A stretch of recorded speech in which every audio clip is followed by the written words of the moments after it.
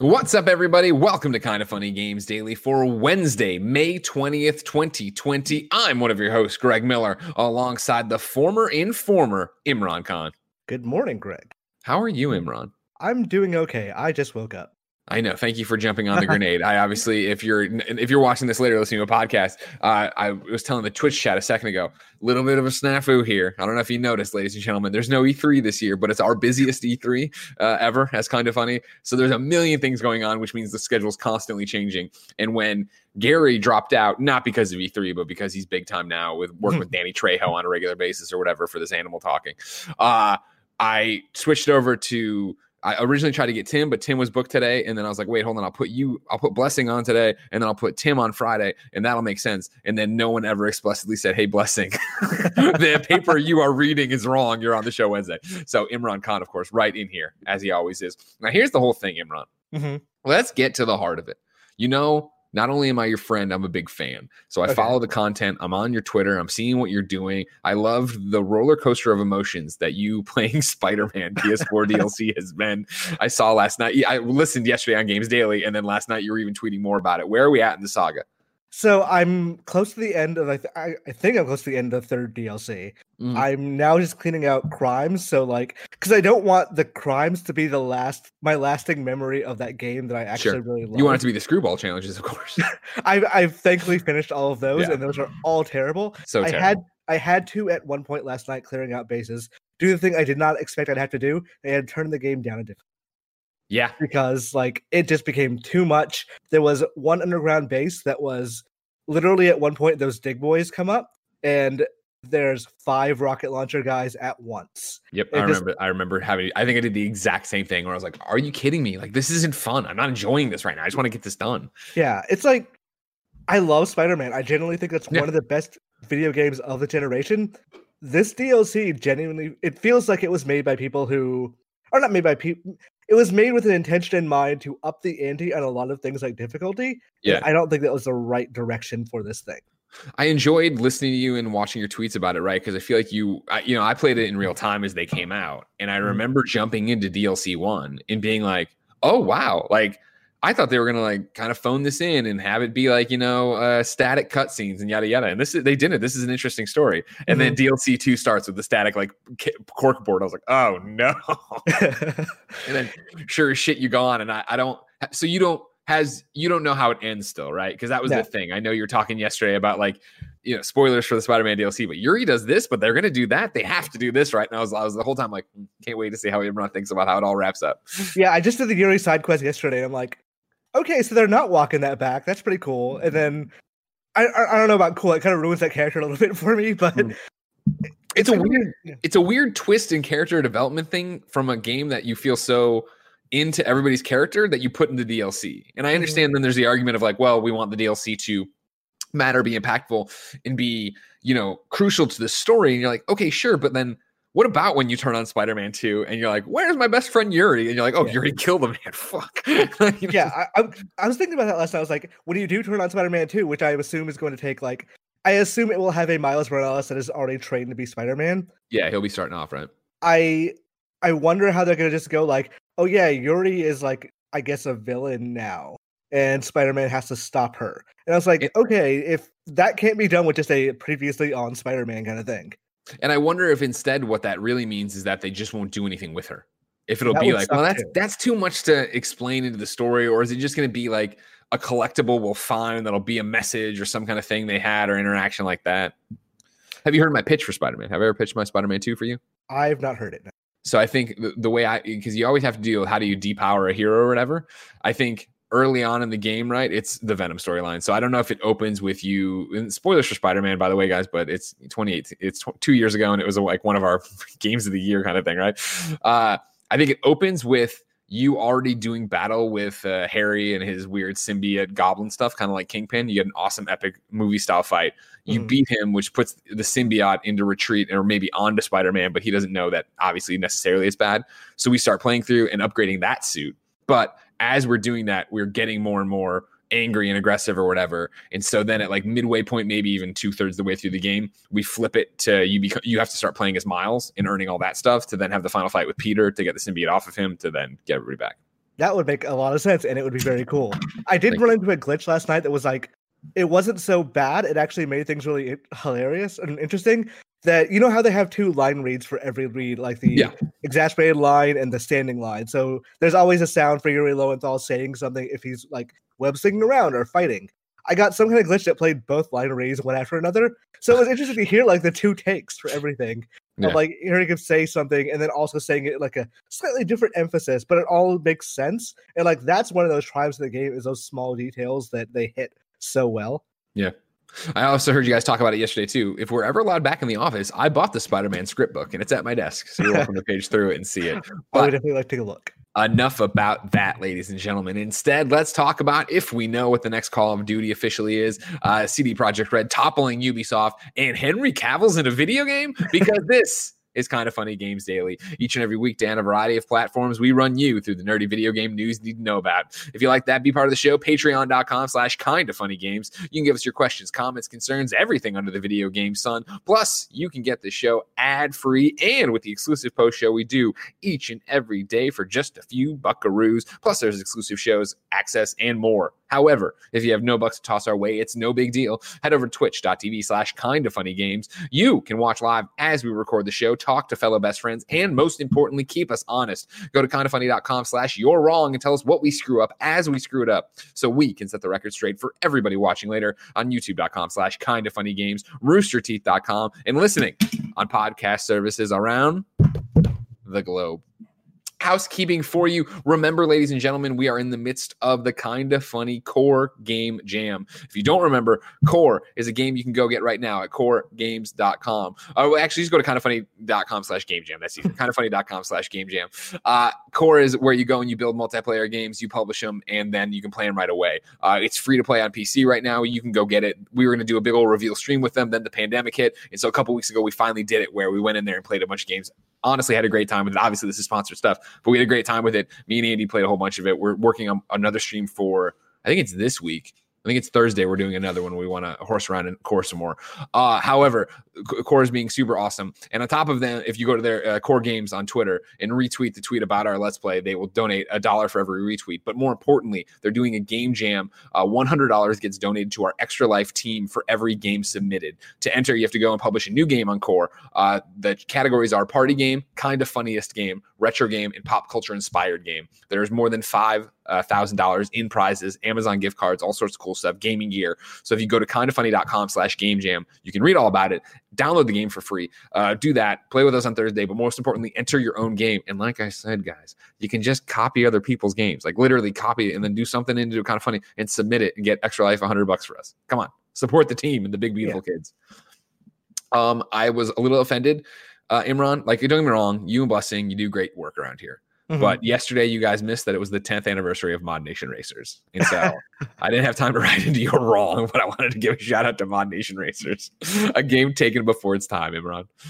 Why do I feel, is that the same game as Little Big Planet karting? It was. Yeah. It was United Front Games. And they did Mod Nation Racers and they did Mod Nation or PS3. They did Mod Nation Racers Vita. And then, they also did Little Big Planet karting, which did not work. It didn't work, but I was like, I feel like those games are just inherently very similar. I don't remember if it was like we're just rebranding Mario Kart kind of situation. 100%, yeah. Okay. They had a thing where you're like leveling up your weapons as you went through and stuff. Mod Nation Racers, it was more being able to create Iron Man suits and Ecto ones and stuff. That was awesome and go play. Mm-hmm. But it was a fun game. Bad load times, I admit, everybody. Maybe I shouldn't have given it a flat 9 at IGN. Who fucking cares? I did it. It's too late. Thank you to our Patreon producers, Mohammed, a.k.a. Momo, Blackjack, and the Predator, Al Tribesman. Today, we're brought to you by Brooklinen and ExpressVPN, but I'll tell you about that later. For now, let's begin the show with what is and forever will be the Roper Report. Time for some news. 5 items on the Roper Report. Baker's dozen. Thank you, Kevin. This year's Call of Duty is apparently Black Ops Cold War. This is Tom Phillips at Eurogamer. This autumn's Call of Duty game is called Call of Duty Black Ops Cold War, according to a leak backed up by Eurogamer's own sources. Call of Duty leaker Okami posted a mock-up box cover with the correct title on Twitter last night. It's fair to say that this isn't the artwork you'll see later this year, but the title is right on the money. It was just the Black Ops thing with them. They wrote on top of it Cold War, Black Ops Cold War. I would want to see like 5 actual thing, like the just 5 Roman numerals right there. Sure, Like that you really want to drive it home. You want to do. As the name suggests, Treyarch's Black Ops series is returning to its roots with a historical setting. Treyarch's series began in the 60s before leaping into the future for its sequels. It's a similar situation to Infinity Ward's Modern Warfare, which after several sequels got a soft reboot last year. As Eurogamer reported yesterday, Call of Duty Battle Royale Warzone has begun a set of teases to do with its locked bunkers, which will slowly hint at a Cold War setting over time. There's more to come. There's more to come there. No, that's what he says. There's more to come there before Activision makes Cold War official. Though, of course, players have already glitched through walls and seen some of what's in store, including a Cold War era spy plane. This will be the 5th major Black Ops game from Treyarch, just 2 years after the last. One of my favorite things, this is Tom Phillips, about Call of Duty 4, stylized as Call of Duty 4 with the Roman numerals, was Christian Donlan visited the British Museum to talk about why it was 4 with the Roman numerals just being straight lines and not IV. Activision declined to comment when contacted.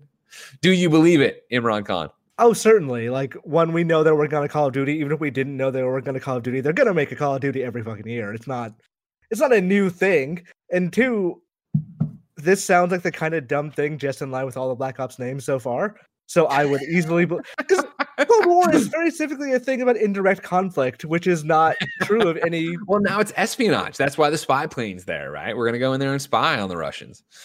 I would be interested in a Call of Duty that has like no actual big military set pieces. Like, I understand why nobody else would want that, sure, but I would be interested just to see it for the variety's sake of like, okay, yeah, this is a more like BioShock style single person going. That'd be so bizarre. Can you imagine it? Yeah, it would be very interesting. They're not going to do that. I think it's going to be like Cold War for like 3 stages and then like 3 military big war pieces and then 3 more regular stages. But it'll be good for Call of Duty Black Ops to have a campaign again. Because it was weird when they didn't. What's your take on Call of Duty in general? Are you somebody who jumps in and plays them? I mean, like, do you do the single player bounce? Do you multiplayer? I don't think you do. I think I would know that. I did the campaigns for a while. Then I stopped, I think, when they got to like the Advanced Warfare era. Yeah. At that point, it was like the future tech and all that stuff just wasn't doing it for me.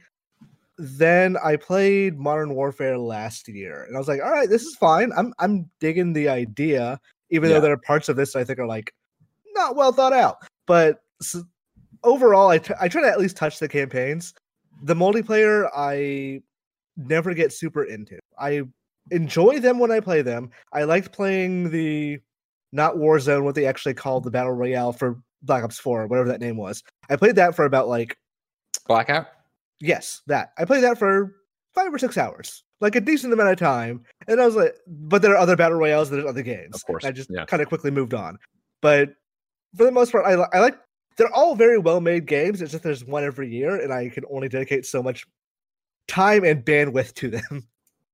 That's my thing. Is like I respect Call of Duties. You know, when Taylor went over and started working on them from Naughty Dog, I was like, oh man, I'm going to be all about these things. And every time, every Call of Duty, well, I guess, well, not Black Ops 4, notwithstanding, or Warzone, right, where there's a campaign. It's that thing where I'm like, oh man, this sounds awesome. This looks awesome. They're trying to do something that's not just a shooter. Like, I'm not a big shooter fan, so this will be the one that I actually get through. And I jump in and it never works. I was excited for Kevin Spacey. I was like, that'll be cool. And it didn't work. You know what I mean? I'm excited for the last one that's going to be more grounded and more like Live Leak or whatever.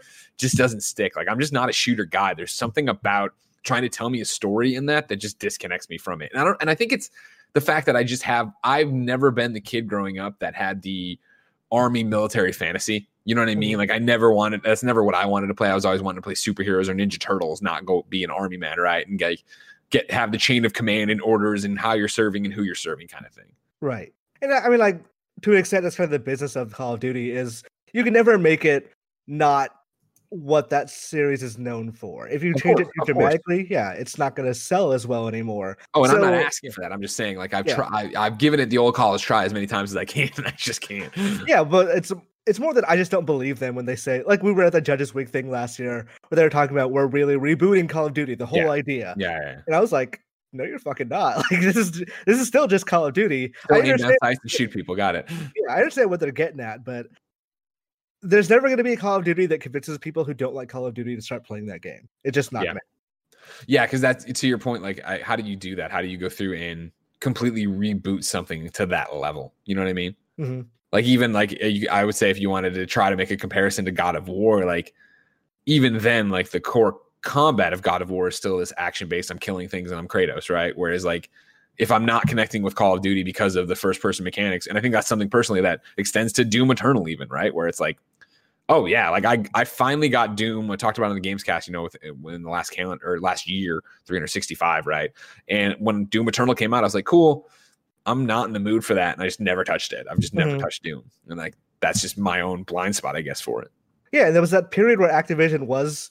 I think they recognized that problem and were trying to actively fix it by having multiple Call of Duty studios working on spin-offs, and that kind of failed and fell apart.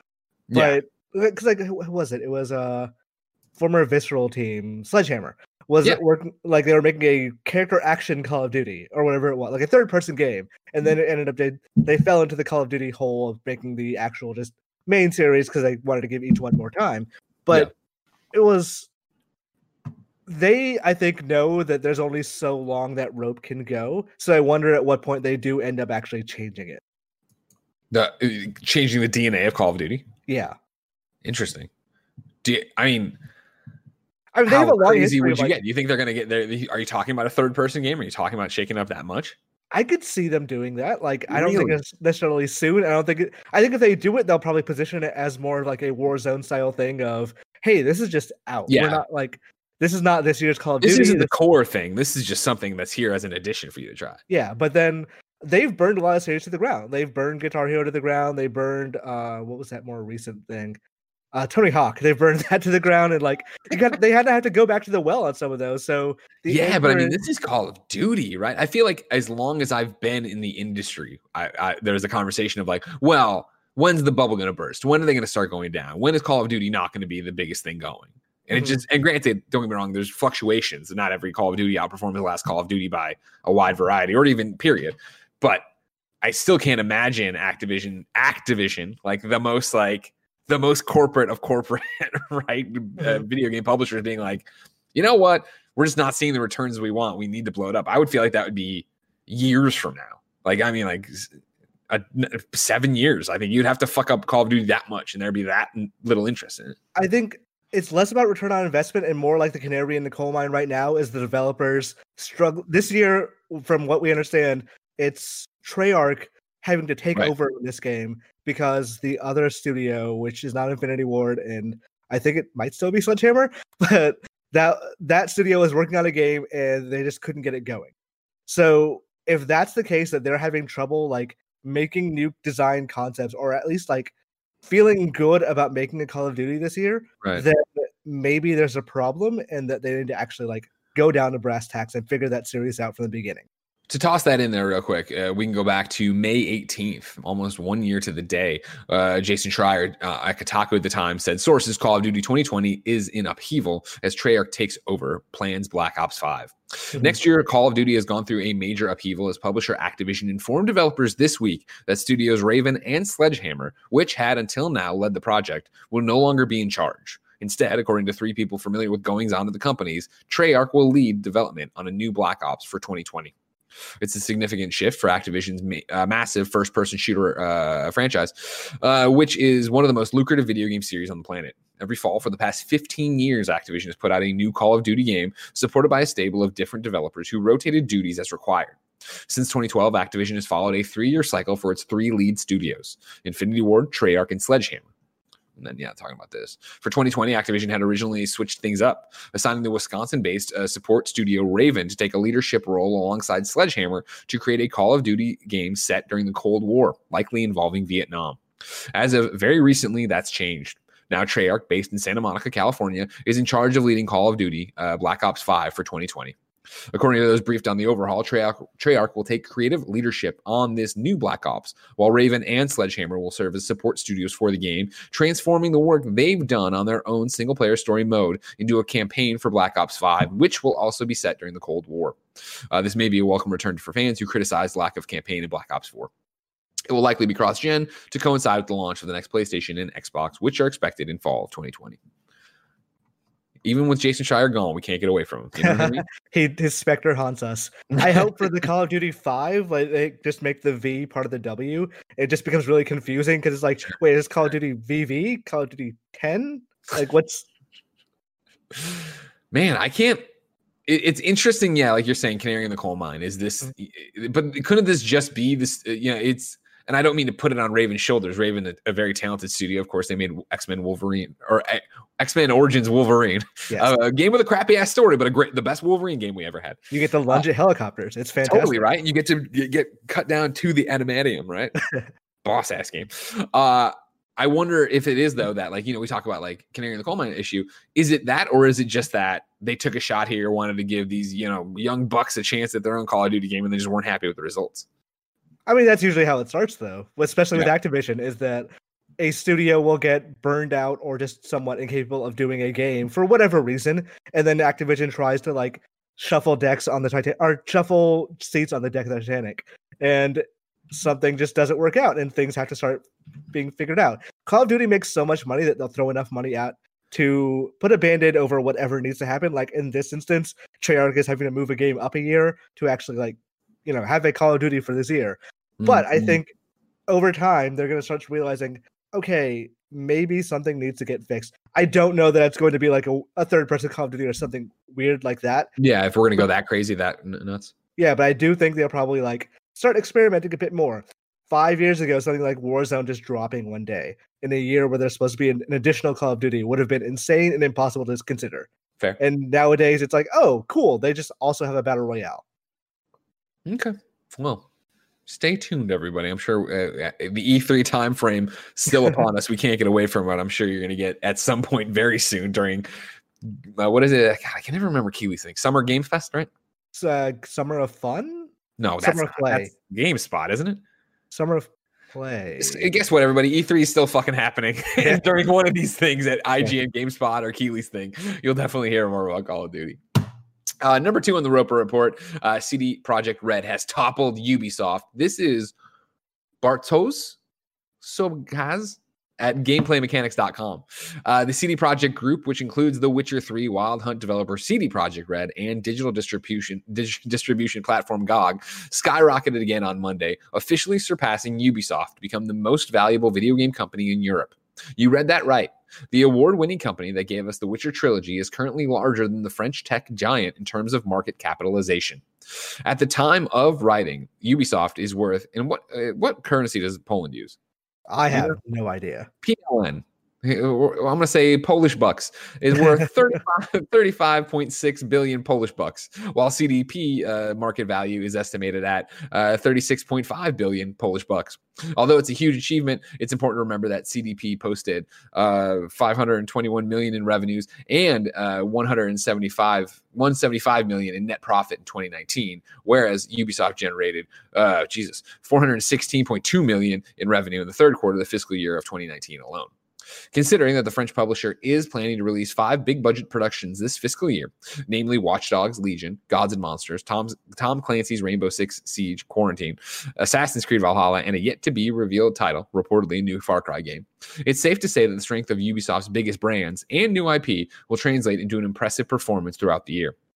As a reminder, CDP is also the most valuable Polish company, with the country's second biggest company, PKO Bank Polski, still struggling to recover from the economic damage caused by the coronavirus pandemic.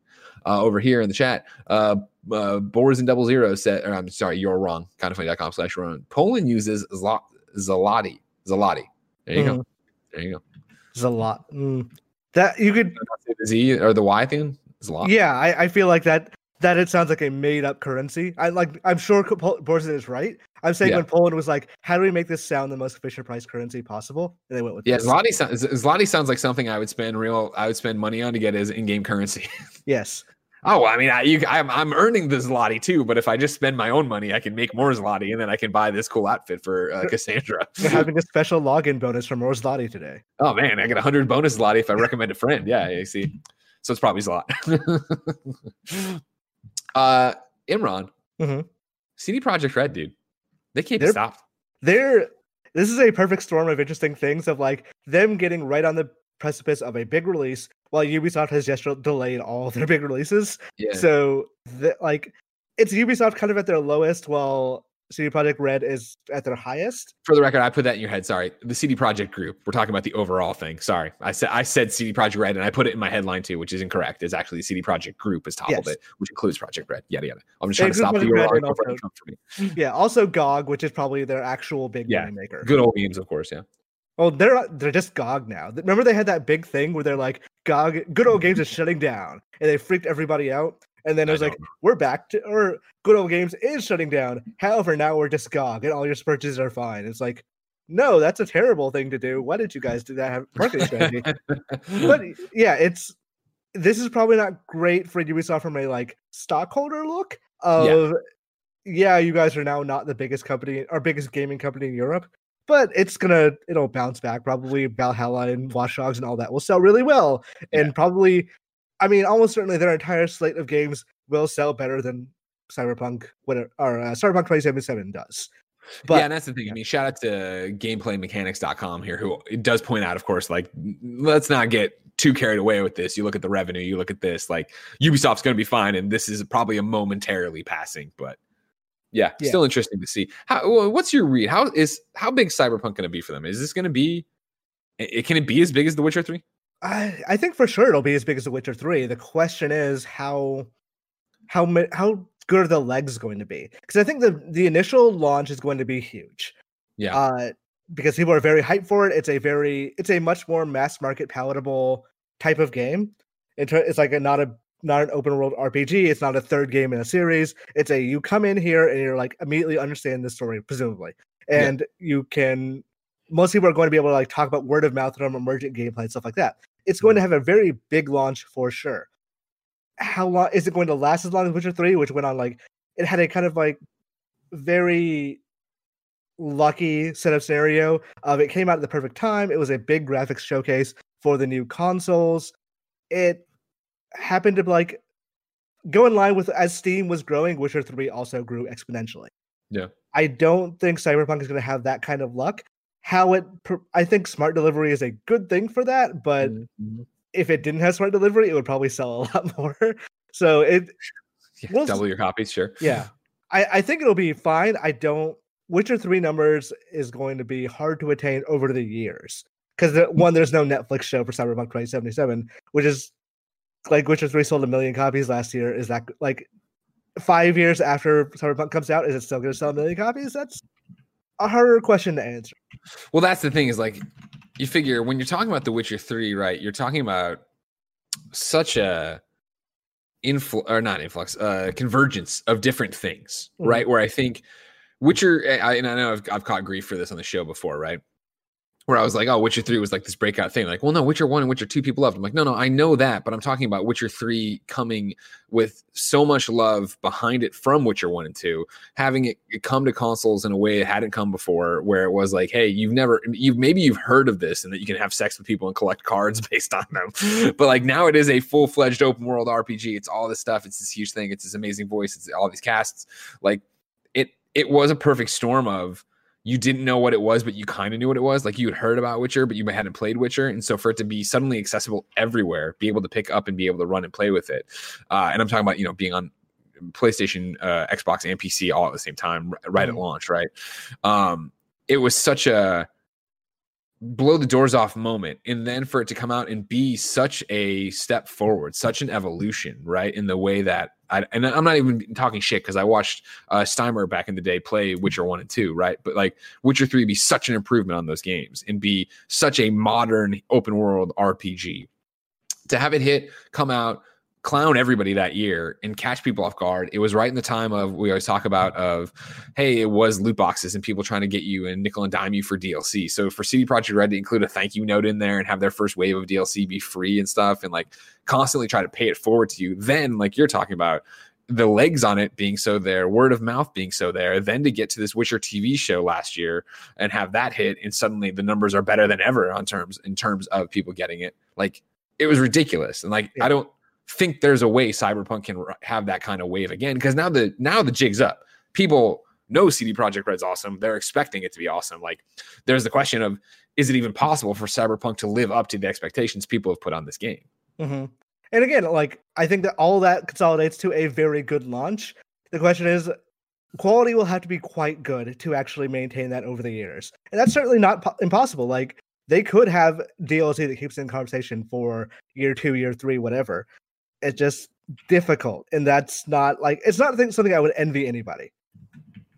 Yeah. Not to mention trying to live up to, I can't even, do you think Cyberpunk is going to review well and be everything everybody wants it, or are the expectations too high based on the 2 E3 demos we've seen from it, right? That we all think is awesome. I think that game's main problem is going to be, I don't think it's going to perform well on current consoles. And I think when it launches, it's going to be a big point of, oh shit, this is not running well. Maybe that means people are going to be like, okay, well, I'll buy a PC or I'll wait for new consoles. But I think that will be the main sticking point for reviews. I imagine it's going to review well because honestly, like, it's a AAA game. It's AAA in terms of hype and budget.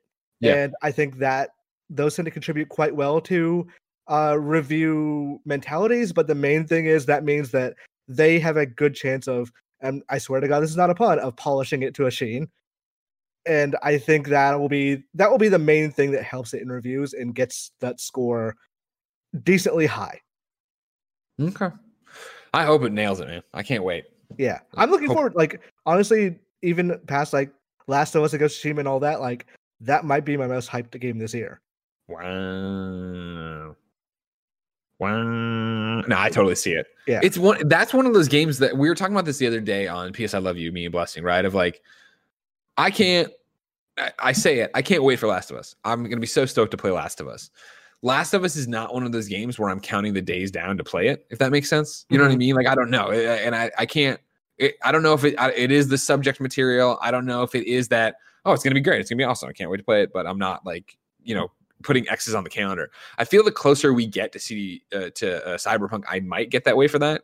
Because I think there's something about an open world RPG like that, right? Where it's create your own character, build it out how you want, of that excitement of, like, I always think of, Fallout 3 coming out of the vault. And when you came out of the vault and you're like, go wherever the fuck you want. What do you want to go do? And getting in and seeing this world that I don't know that about, right? And learning all these systems that I don't know that much about. That gets me super juiced to go play Cyberpunk. Whereas with Last of Us, again, it's a known quantity, right? Where I understand I'll be, improving my weapons. I'll be going out and stabbing clickers in the back. I'll be, trying to lose people and kill dogs. Like, I get that. And I want to see how that story unfolds. But Cyberpunk is like the great unknown, I guess. I feel like we're one launch trailer away from a really good, like, a significant amount of Cyberpunk mass hype. Of like, okay, they did those 2 demos. Those are really cool. Now just do that, like, one big launch trailer that's edited in such a way that's like, oh shit, I can't wait to see what happens from the rest of this. Or this sets a tone that I'm very excited to play right now. I think they're smart by not going for, like, Cyberpunk is inherently depressing. Right now, putting that kind of thing out is going to be difficult. Sure. But if, like, by the time September rolls around and, like, let's say August, they put out that trailer going like, okay, here's a dystopian world for you to escape into, they're going to reap the benefits of that marketing. Number 3 on the Roper Report, Gears of War 3 on PS3 footage has surfaced. This is Steven Totilo over at Kotaku. New footage has emerged of 2011's Gears of War 3 running on PlayStation 3, which is weird given the Gears of War games have always been console exclusive to Xbox. 2 individuals familiar with the pre-release build of the game say it was made by Epic Games, the studio behind the series at the time, but there's some room for doubt and little clarity about why Epic would have made it. The new footage was posted online today by a person who goes by the name Pixelbutts. What a time to be alive. Pixelbutts out there breaking news. And describes themselves as a former hacker. He tweeted about the PS3 build on May 5th and uploaded a playthrough of the build today on the apparent 9th anniversary of its creation. Quote, as far as I know, I'm the only person with a working build of this particular data as well, he wrote in the notes under his YouTube upload today. Quote, I don't know why it exists. I don't know why it was made at all. All I can do is speculate. There was then an update given here, and it goes like this. In a statement to Kotaku, an Epic rep confirmed that they made this build as part of a tech test, not as part of a plan to make Gears of 3 for PS3. Quote, this footage is a byproduct of Epic's internal Unreal Engine 3 testing process, which utilized both Gears and Unreal Tournament, and was never part of any actual product work for PlayStation 3. Pixelbutts said the PS3 build was part of a haul of data obtained by a group of hackers during a 2011 breach of Epic and other gaming companies. In an interview with Kotaku in 2013, one of the hackers said they'd been able to access Gears of War 3 a year before its release and shared an image of a poster Epic supposedly sent to them as a thank you for identifying the flaws in the company's security. There you go. Mm-hmm. A nice ending to a leak. I did see Cliffy B last night saying there's no way this is real. And then immediately before, Epic confirmed to Kotaku, oh yeah, this is totally real. It's fine. Yeah. I've seen people sharing the PS3 ISO around. And also there's apparently a PC ISO of Gears of War 3 that's like also being shared around that like it's almost entirely playable. I think the ending isn't in there, but you can get through the entire game. What a weird world. I can't imagine. Can you? And like, that's the thing. First off, as somebody who can't fucking figure out how to sync certain things with his iCalendar or whatever, like, I can't imagine being a hacker, period. But being a hacker and going in and like, I'm going to just look into this thing, and you go into it and you find fucking Gears of War 3 on PS3. You're like, what the fuck is going on? No one's going to believe me when I put this up. It's crazy. It's stuff like that. And like the recent Nintendo hack where they found like internal PowerPoints of, oh, here's why they think why they chose friend codes all the time. Like, oh, it's actually really interesting to find this sort of stuff out. So it's interesting to me that Epic had a fully working, because by Gears of War 3, they would have had Unreal Engine 3 on PS3 down fairly pat. So I'm very, like, if they showed a Gears of War 3 PS4 version of them trying to figure out how to make that game or how to get Unreal to work on PS4, that would be really interesting. I'm more fascinated, like, why does this exist? Because I don't think their reasoning makes a whole lot of sense. I applaud them for having an answer. You know what I mean? Yeah. This thing where people are just literally debating if it's real or not. Them to be like, it's real. We're just testing it. You know what I mean? And I think it makes sense, right? Because it would be, can we make this work? How easy is it to make it work? How easy is it to port it over? What do you have to change? What do you have to do? Mm-hmm. If you were working with Gears already, you have a PlayStation 3 test unit, whatever. Yeah. All this is like it would all be very interesting if after Microsoft did buy the Gears of War license, they still we're using Gears of War on other systems to test things. Sure. I'd be interested to see that. Yeah. This is actually a good point to call out required reading. Of course, ladies and gentlemen, every so often we run into an article here, more often than not, actually, on our daily roundup that isn't exactly news, but it's something you should read because it's incredibly interesting. Today, I have one for you. It's called "This is What Happens When a Video Game Leaks." This is over at IGN.com. Luke Winkie writes, these are his first two paragraphs. In late 2010, a video surfaced online of the purported ending cinematic from the second chapter of Blizzard's StarCraft II trilogy, Heart of the Storm. The clip oscillated between rickety, undercooked cutscenes and black and white storyboarding, but it was enough to tip off a whole nation of StarCraft disciples to a lore ultimatum that wouldn't be officially released for another 3 years. Sam, an artist at Blizzard who worked on Heart of the Storm and asked to remain anonymous, remembers that day well. There's nothing grimmer than a development studio office that's just suffered a major breach of trust. Quote, "We were like, how did this happen? We were immediately alarmed. An email goes out from leadership acknowledging the leak. Really, all they could do is tell us, look, we're sorry about this, remember, Sam? At that stage, there wasn't going to be an undertaking to resolve the leak by changing the story. We all had to come to terms that the ending is out and the damage had been done. You only get to make it a first impression once. We were building a whole game to climax with that video," end quote. Of course, Imran, off of this Gears thing, which is a much smaller leak, but we're talking about hackers. Obviously, you come right now out of the storm that we're through, but still remember of Last of Us 2, all sorts of stuff leaking about that game after being hacked into and stuff. I think it was I think when it happened and we were talking about the Last of Us 2 leak on the shows, there was that, fuck, man, what is it like to be in Naughty Dog right now? And I think this IGN article gives you a great glimpse into what it's like to be there. And like this, StarCraft thing of, fuck, man, we were working on this thing. We're years from releasing it. And now everybody fucking knows how it is. It's such a shitty situation. Mm-hmm. I wonder, like, Last of Us 2 has to be the thing that, like, we were talking about canaries in the coal mine of, so this is well past. This is meters past the dead canary of Sony needs to look at their like security infrastructure and actually fix that shit. Because this wasn't the first time. Like Final Fantasy 7 was only a couple of months ago where the demo was on PSN servers and it people just got it, went to hell. Yeah. Like you don't hear about this happening on other servers, and I'm sure it does, but it seems to happen most relevantly on Sony's like Sony security, and I don't know how, like, if it's entirely figured out, they need to fix it before PS5. If it's not entirely figured out, they need to figure out what and understand why people get such easy access to this stuff. Yeah, it's ridiculous. It's crazy. And again, it's as complicated it is, but like there's examples over. And I remember, I'm actually talking out my ass here for a little bit, but I want to say it was the original Last of Us, right? That people data mined and got the cutscene titles, or thought they did. And maybe that was just at the time bullshit. I never bothered to look into it after the fact because it happened so early before we ever got the game that I never went back to go look into the things that I was avoiding when it was back in the day. But hackers are always out there, always going through your stuff, Imran. Hopefully, that's why you should use ExpressVPN, but I'll tell you about that later. For now, number 4 on the Roper Report, Embracer Group has 69 unannounced games, Imran. Nice. 60 fucking 9. Nice, yeah, of course. This is Jordan Oloman over at IGN. Embracer Group, which owns the likes of Volition, Saints Row, Red Faction, Tarsier, Little Nightmares, and Experiment 101, Biomutant, has 118 games in development, 69 of which are currently unannounced. The Swedish holding company, which was formerly known as THQ Nordic, revealed the news in its financial earnings report, which you can check out on the Embracer Group website.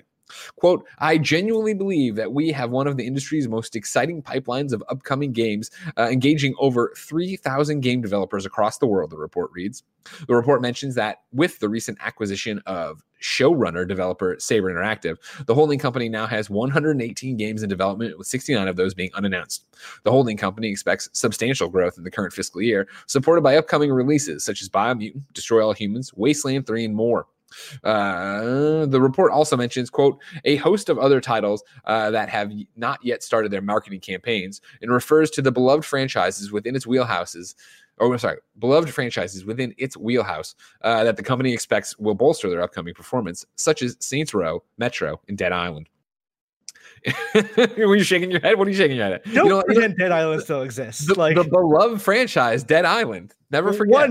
One, it's not beloved. 2, it doesn't that game, whatever they think it is, if that game still exists in any form, it is not what we've known for the last 10 years. It was a PS3 game, right? It's that old. Dead Island 2, when we saw the trailer of the guy jogging down the street and all that shit, and it was going to be in California and it was going to be broken up in different sections. Yeah, I understand saying Saints Row and Metro. Dead Island feels like, and also these others that exist. And don't forget these other great things. They need to fucking talk about King of Zamala Reckoning in there, right? Come on now. That's one thing. You picked up that franchise. Go over to EA and beg them to let you remake that game. I feel like Rhode Island would not be happy about that game existing. Kurt Schilling. Embracer Group also dwelled on the effect of the COVID-19 pandemic on its workflow. Quote, rapid transformations to online and social distancing workflows has, in general, gone smoothly and have mostly only caused minor operational interruptions, the report reads. Closing out the report, Embracer Group revealed that it has raised 1.6 billion Swedish krona, approximately 166 million USD, for further acquisitions, and mentioned, quote, several ongoing discussions with studios, franchises, and publishers in the games industry, suggesting there might be some more big names joining Embracer Group in the near future. No shock there. I can only imagine what they're trying to buy now as they continue to take games in, just not put them out as quick as they take them in. I mean, Europe game development is going to be 3 companies soon. It's going to be Ubisoft, CD Projekt, and Embracer Group. That's it. Good luck. Go get them, Lars. You know what I mean?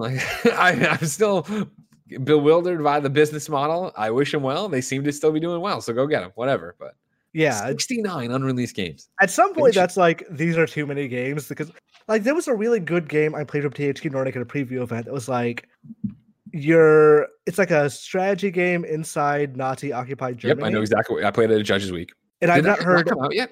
I've not heard anything about it since. At some point, maybe you're making too many games, and the good games are getting lost in the shuffle. Oh fuck, that doesn't help. Because I put in THQ Nordic Nazi, and then it just brings up all the 8chan stuff. I was gonna say that probably doesn't work. That doesn't help me at all. THQ PAX lineup 2019. Maybe that's got it. No, but yeah, I remember really enjoying that game, and it just I would love to know that it's out if it were, and if it's not. Through the Darkest Times. Yes, Through the Darkest Times is the second game from Berlin, Germany. What? Anyway, it takes place in Berlin during the darkest of times when Adolf Hitler was chancellor of the Third Reich. The player takes command of a small resistance group and tries to guide them to safety through the years of Nazi reign in Germany, all while trying to gather support and inform the population, as well as sabotaging and delivering blows against the regime. Because, yeah, this was one where you assembled the team, right, and then you went off and did stuff, and you could put up propaganda posters, and you could get it was like it was a strategy game, and it could end, and you could be captured, or you could go on, not indefinitely, but you could go through and get it done.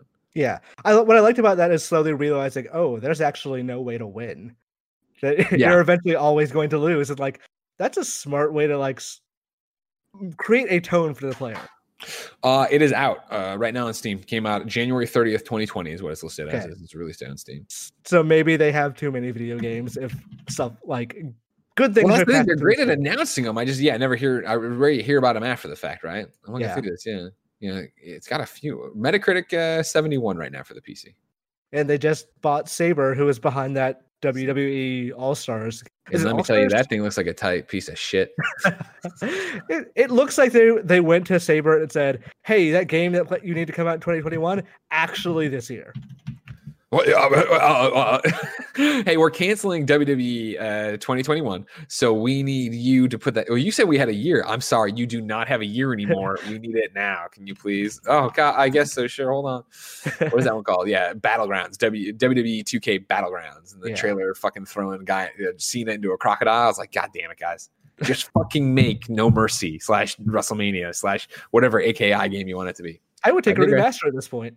Right, I know, totally. God, you don't even get me started. We're not going to get started. Instead, we're going to move on to something. Number 5, # release the Snyder Cut. Henry Cavill has an Easter egg in Total War. This is Richard Scott Jones at PC Games N. Henry Cavill is in Total War Warhammer 2 as a unique high elf lore master named simply Cavill, like Cher, except he sings with a great sword. When the British actor was first announced as Geralt of Rivia on air in Netflix's The Witcher, many gamers were skeptical, finding it understandably hard to shake Doug Cockle and CD Projekt Red's defining interpretation of the character. But it's fair to say he smashed it and has since been charming us all with displays of his like-minded nerdery. Quote, and then there's a colon, he has the correct opinion that PC is the best gaming platform, has been spending his lockdown time painting Warhammer miniatures, and, besides The Witcher, likes to unwind with a bit of Total War. Developer Creative Assembly was clearly charmed too upon starting a campaign as Eltharion in the game's latest DLC, The Warden and the Paunch. I found that the Solemn Protector of Tor Yves was a friend. Eltharion begins the Vortex campaign with a lore master of Horth named Cavill. And as you can see in the character screen below, he has some interesting traits. White Wolf grants you a plus 15 bonus versus large, perhaps hinting at a career as a professional monster slayer, and also grants a potion of toughness ability and a clear nod to the tools of Geralt's trade. Advocate grants plus 3 untainted to the local province, and the flavor text reads, quote, good ideas oftentimes need vocal public support to turn them into a reality, perhaps in praise of Cavill's support for wholesome ways to spend your time at home during the current COVID-19 pandemic. Henry Cavill, come on. I mean, he's wrong about PC gaming, but I love that he plays games. That's all that matters. Because the story goes that he skipped the first call from Zack Snyder because he was in the middle of a Warcraft raid, and then since then I think it was in GQ that he talked about playing Total War, and I think that's what started this too. Even though this report doesn't have that. I feel like Henry Cavill is just glad to. Speaking of the Snyder Cut stuff, I think he's just glad to be known for something that's not the mustache CG. Sure. I think he dodged the bullet there. He dodged the bullet. That's not, all anybody, because there's that one image of him, I guess. Well, there's the image of the shitty CG, but then there's the one image of him in the throne or whatever is Superman. I think he's just happy to be like, okay, now, no, don't worry about that. I'm Geralt as well. Don't pay attention. Like the Superman stuff, he was a good Superman. I think those scripts were bad, but I think he was a good Superman. You're right. 100%. Yeah. But he got screwed over. He was a very good looking Superman. He had a good, I liked his character. We don't need to turn this into a Superman discussion, but yes, he was a good Superman with a bad script. Agreed. But now he's like, okay, I think he identifies more as a Geralt. So it's good for him to have that like new personal brand of being the overly handsome nerd guy. Like, this is a good avenue for him. And exactly. Come on here and be a video game nerd. That's what we all want. Yeah. But Imran, What I really want is that Snyder Cut. But HBO Max's launch is still so far away. If I wanted something more immediate, say what was coming to the mom and grab shops, where would I go? The official list of upcoming software across each and every platform is listed by the Kind of Funny Games Day show host each and every weekday. Yeah. Out today, Crucible on PC. Wait, really quick. I think HBO's launched 3 days away. That's all I just wanted to say. HBO Max. It's not now. You know what I mean? When are they announcing the Snyder Cut? That's my thing. You know what I mean? They're not. You gotta let it go, dude. No, Kevin, no, it's happening. I don't know if you've seen the hullabaloo on the internet the past few days. It's fucking happening, buddy. All right? Crucible on PC. Yeah. What do you got, Imran? I don't understand. Like, so when I think, HBO Max is going to have DC movies, I automatically assume they're going to have all DC things. So, like, I want to watch Young Quinn. Justice. Oh, again. sure. Yeah. But, like, is that where that is now? Or is it on a separate DC streaming? That's for sure on DC Universe. And as somebody who does not give a shit about the streaming wars and has DC Universe, I haven't paid attention to what HBO Max has versus that. I know Titans is going to be over on Doom Patrol. I don't know is the answer. And I don't know. Yeah. I just assume, all DC things will be on X platform, but I actually don't know. Well, nobody knows. Yeah. Don't worry about it. Out today. Crucible PC, Cannibal Cuisine, Switch and PC, Arena PC and Mac, Samurai Aces on PC, Mahjong Deluxe PC, March of Soldiers PC, Neversong PC, Moonfall PC. New dates for you.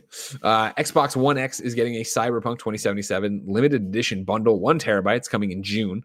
I didn't find a date for this, but Funky and Dixie Kong are coming to Mario Kart Tour. I saw Game Explain had a video up about it. It looked like an official trailer, but there was no date, so maybe it's out today. I don't know. Drake Hollow is launching on Xbox One and PC July 17th. Pascal's Wager is getting a new expansion on May 29th. And then Potata Fairy Flower is coming to Nintendo Switch on June 6th. Deals of the day for you. Groovy Muse wrote in to patreon.com/kindoffunnygames, just like you can. It says, deal of the day, GameStop is having a clearance sale on... Oh, I'm sorry. GameStop is having a clearance shirts sale as part of their deal of the day. I ordered 7 t-shirts for $45. Go get them. GameStop's inevitable defeat is your gain. Go get a t-shirt. They're actually doing shockingly well because of COVID. Oh, really? Yes, I think their recent financials were like, this is the best quarter we've had in a long time. Oh shit! I remember them doing. All right, whatever. I don't remember that being the headline out of it, but I believe you. I'm not. Their very craven plan to stay open as an essential business worked out well for them. Okay. Reader mail. It's time for Reader Mail, of course. You can be part of the show by going to patreon.com/kindoffunnygames, where you can get the show free. And speaking of ads, Gregway, this episode of Kind of Funny Games Daily is brought to you by Brooklinen. Bringing comfort into your home is the ultimate form of self-care. And now, more than ever, it's important to take care of yourself and each other. Spend a third of your life in the sheets. Don't you want them to be insanely comfortable? So put comfort first with things like new bedding, loungewear, towels, and more. You don't need to hear me talk about Brooklinen, but I'm going to talk about Brooklinen. Of course, ladies and gentlemen, they've been a sponsor of Kind of Funny for a long time. We love and appreciate that. But as you know, from the very first sponsorship years ago, I bought the Brooklinen sheets. I went to brooklinen.com. I mixed and matched. They're amazingly soft sheets. And still to this day, we strip the bed, wash the sheets, and put them right back on. We have other sheets. We just don't use them because we like the Brooklinen ones so much. That's how good they are. Brooklinen helps you find comfort in the little things, morning routines, extra soft sheets, plush towels, comfortable loungewear, etc. It's hard to imagine a summer stuck inside the house, but if we have to do it and keep everyone safe, don't you want to be as comfortable as possible? That's where Brooklinen comes in. Brooklinen's Memorial Day event is going on now, and you don't want to miss out on all the big savings, including their newest Hammond and linen collections. But if you can't wait, you can get 10% off your first order and free shipping with the code GAMES at brooklinen.com. That's 10% off your first order with free shipping. Use the promo code GAMES at brooklinen.com. Brooklinen, everything you need to live your most comfortable life. And our next sponsor is ExpressVPN. Being stuck at home these days, you probably don't think much about internet privacy on your home network. You fire up incognito mode, go on your browser, do whatever the hell you know you're doing over there, and think no one can see you, right? Well, you're wrong. Even in incognito mode, your online activity can still be traced. Even if you clear your browsing history, your internet service provider can still see every single website you visited. That's why even when you're home, you should be using ExpressVPN. ExpressVPN makes sure your internet service provider can't see the sites you visit. Instead, your internet connection is rerouted through ExpressVPN's secure servers. Each ExpressVPN server has an IP address that's shared among thousands of users. That means everything you do is anonymized and can't be tracked back to you. ExpressVPN also encrypts 100% of your data with best-in-class encryption, so your information is always protected. Use the internet with confidence from your computer, tablet, or smartphone. ExpressVPN has you covered on every device. Simply tap one button and you're protected. ExpressVPN is the fastest and most trusted VPN on the market. It's rated #1 by CNET, Wired, The Verge, and countless more. So protect your online activity today with ExpressVPN. That you should trust your security and privacy to them. Visit the special link at expressvpn.com/games, and you can get an extra 3 months free on a 1-year package. That's expressvpn.com/games, expressvpn.com/games to learn more. Imran. Mm-hmm. The Sheep Whisperer writes in to patreon.com/kindafunnygames and says, New Game Plus Expo is having a showcase on June 23rd and will be featuring developers and publishers who all fall into similar veins of games. Atlas West, WayForward, Arc System Works, America, Inti Creates, NIS, and Koei Tecmo are just a few of the developers listed. By far, this is the showcase I'm most excited for. I also love the fact that there's an entire showcase centering around a genre of games I prefer. With the strangeness that this year has brought to conferences and announcements, do you think we will see more instances of genre-specific conferences this year or in future in general? For example, a conference dedicated to puzzle games or first-person shooters or JRPGs like this showcase is. We kind of already have. I'm like Evo. A lot of announcements happen there because it's a fighting game tournament, and all fighting game players are watching. So it's a good place to say announce a new Tekken DLC character or like a new fighting game or something like that. Yeah.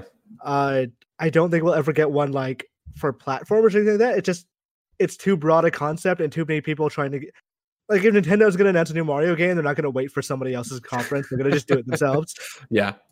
That's the thing is, I think to your point, you already are kind of seeing it, right? Like us working with the Indie Mix folks, right? Or the Media Indie Exchange stuff for the Guerrilla Showcase or the Guerrilla Collective. That'll be a showcase. Like that idea, right, is like, hey, it's what we were doing with Kind of Funny Game Showcase and what Media Indie Exchange has been doing with indies forever, right? Of like, hey, smaller games, let's come together so as not to be drowned out by the big guys, the big boys. Mm-hmm. I think, in this vein, this is a smart way to do it. I think of, putting Atlas and WayForward and Arc, all these people together that have those really dedicated fan bases to bring them together to see each other's wares kind of thing makes sense, because I do think that that's where, a PlayStation and an Xbox conference, they work because you're excited for those platforms, right? A Kind of Funny Game Showcase, a Guerrilla thing we're doing with them. Inevitably, you're going to be watching this and be like, I don't really care about this because it's not a game I'm into and it's not on a platform or whatever. You know what I mean? Like if there's no unifying thread, it is that thing of, granted, no one will always be excited for 100% of the announcements in something you're putting together. Mm-hmm. But if you have a narrative thread connecting them all, of like we hear, like it's why when I do the showcase, we do montages where it's like, here are platformers, here are, visual novels. We put stuff together so that you can easily be directed to where you want to go. And so again, as there are more and more and more and more directs and showcases and events happening, I think partnering up with other like-minded companies makes sense. I don't know if you'll see a ton of it because I don't know how many more fucking showcases we could possibly have. But yeah, to Imran's point too, you're not going to see somebody like Nintendo or Ubisoft go to those things. Plus, I mean, like one of the benefits of let's say a direct is that you get people interested, or you get people a captive audience to look at a thing that they might not be interested in. So let's say you don't like JRPGs at all. You're not going to watch a JRPG showcase, but if you're watching a direct and they show Xenoblade and you're like, okay, yeah, I like Nintendo games, maybe I'll be into this. That is a benefit for them from a marketing perspective. Yeah. Yeah, exactly. Right. You bolster the other ones by seeing stuff around it. Right. Anakin JMT writes into patreon.com/kindoffunnygames, just like you can. It says Windows Central reports that a Rainbow Six Siege data miner on Reddit found evidence suggesting that one of the new operators for this season of Siege could be a Third Echelon operative. Third Echelon, of course, is the agency that Sam Fisher of Splinter Cell works for. There have been several Splinter Cell-related things in non-Splinter Cell games over the past few years, with Sam appearing in both Ghost Recon Wildlands and Breakpoint, and an Easter egg in Far Cry New Dawn. If Ubisoft sees value in Splinter Cell, why do they keep having these little BS cameos in DLC instead of releasing a new game, or at least saying they're making one? It's at It's at the levels of frustration for Splinter Cell fans that Barrett has for the new Batman game, and it's been since 2013 since we've had a game. Does Splinter Cell no longer have franchise value to Ubisoft that it once did?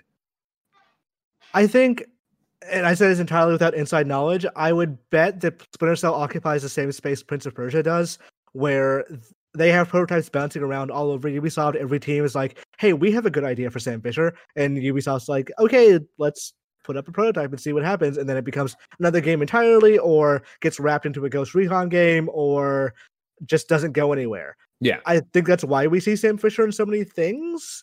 Yeah. But I would bet it's mostly Ubisoft going, yeah, a stealth game like Splinter Cell would sell, but it wouldn't sell 10 million copies. And the amount of budget that we're required to make the game people expect is not what we're willing to put for a game that isn't going to do Assassin's Creed numbers.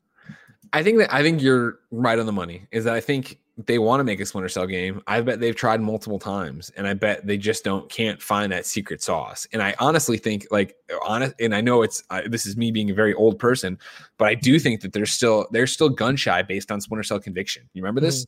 When they announced Splinter Cell Conviction, I remember Brudvig had a poster at his desk. He went and saw it, and then one day they're like, the game's just not coming together. We're canceling it. And it was like such a big, why would they do that again? To your question here, Anakin, why would they announce that they are working on a Splinter Cell game, and then especially if they've tried 3 in the background that haven't worked out, why announce we are working on a Splinter Cell game, but we don't have a title and we can't show you anything, or show you that stuff and then have the game dramatically change again? Like, at this point, it's put these references in there to remind you that Splinter Cell is something we have, that we do care about. We're not acting like it doesn't exist, but we're not ready to make a game. There will be another Splinter Cell game. When it'll happen and what it'll look like, who knows? Yeah. I'm sure that at this point they kind of regret announcing Beyond Good and Evil 2 as early as they did, because that thing was announced to fend off a Vivendi impending takeover. Now it's like people are wondering, hey, where's that game? Is it canceled? Is it still existing? The same thing with Skull and Bones. Like, did they announce that too early? Is it actually coming out? The creative director ended up leaving, so is it even the same game anymore? I think Ubisoft is in flux enough that I don't think they're in danger or anything, but I think they're currently experimenting with so much stuff that it doesn't make sense to announce a new Splinter Cell right now if they don't know what it's going to be in the long run. And also, Rainbow Six is a very good example. You're talking about the cancellations. When they canceled Patriots, that series was on ice for a while.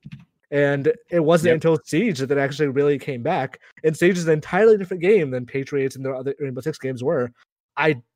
At this point, I really doubt Quarantine is coming out in the same way.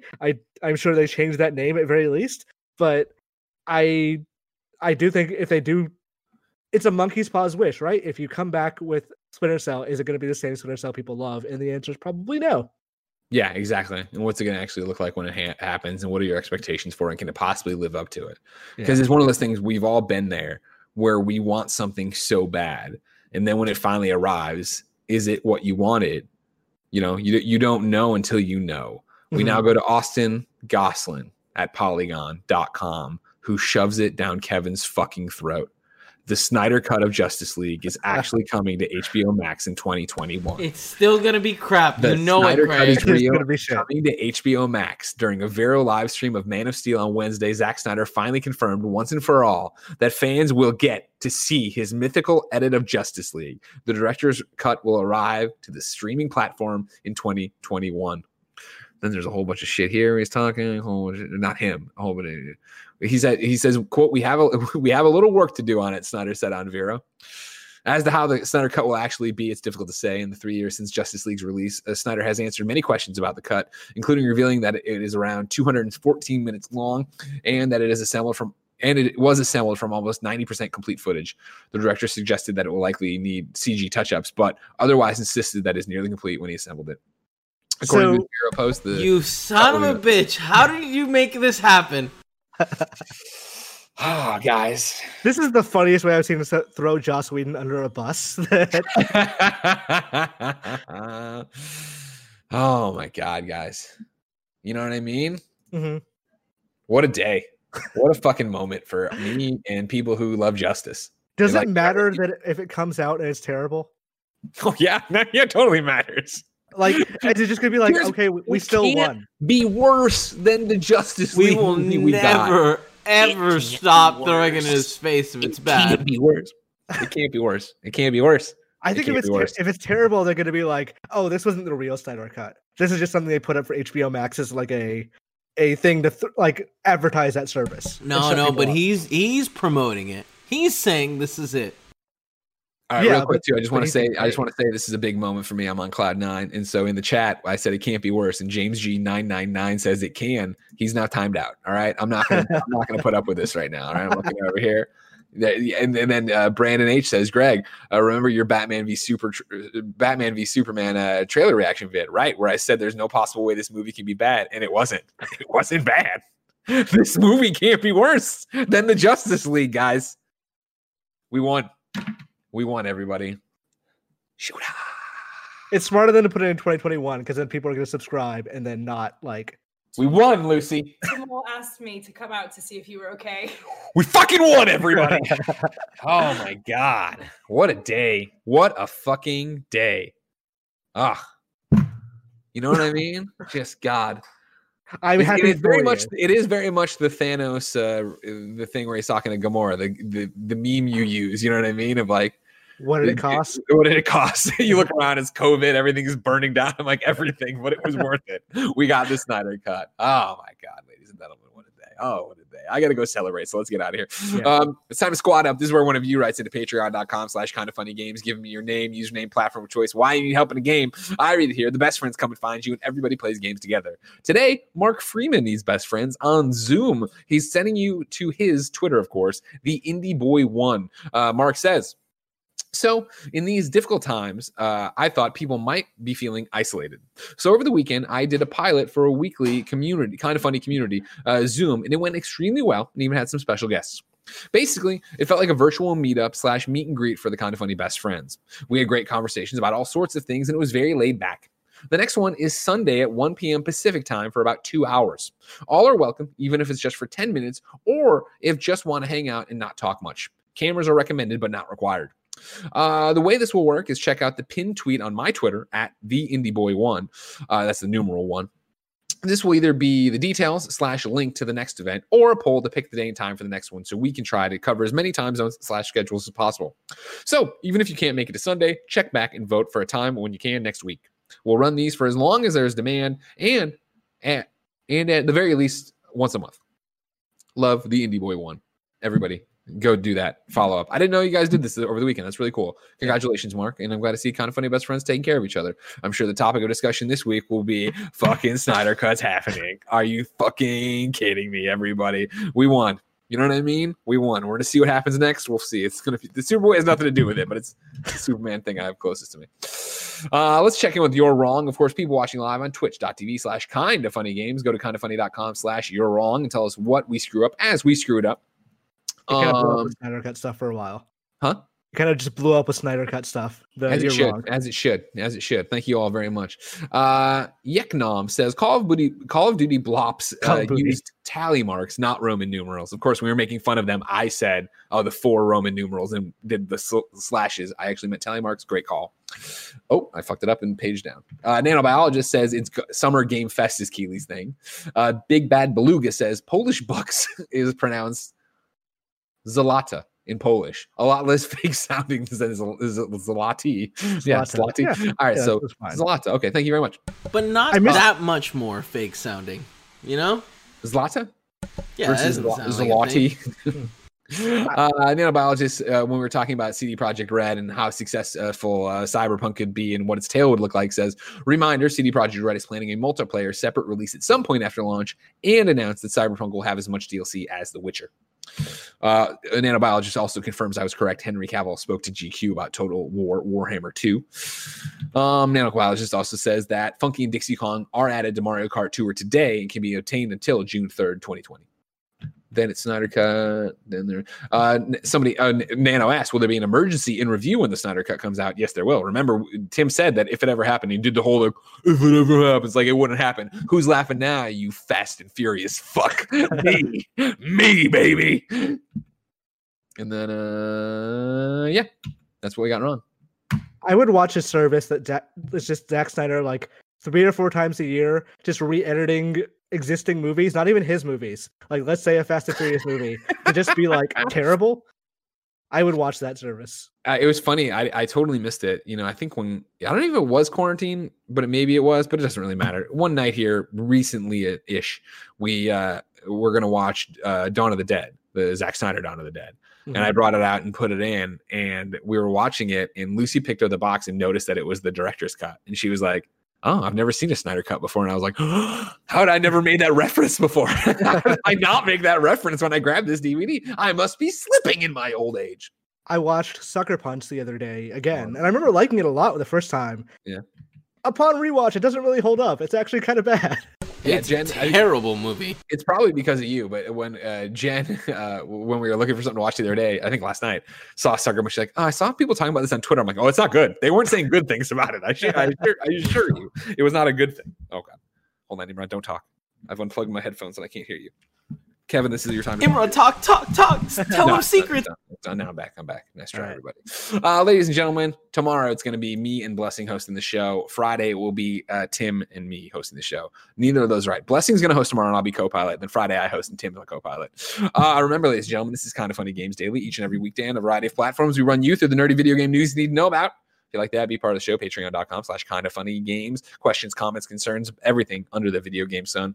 Watch it live, twitch.tv/kindoffunnygames. Watch it later, youtube.com/kindoffunnygames, roosterteeth.com. Podcast services around the globe.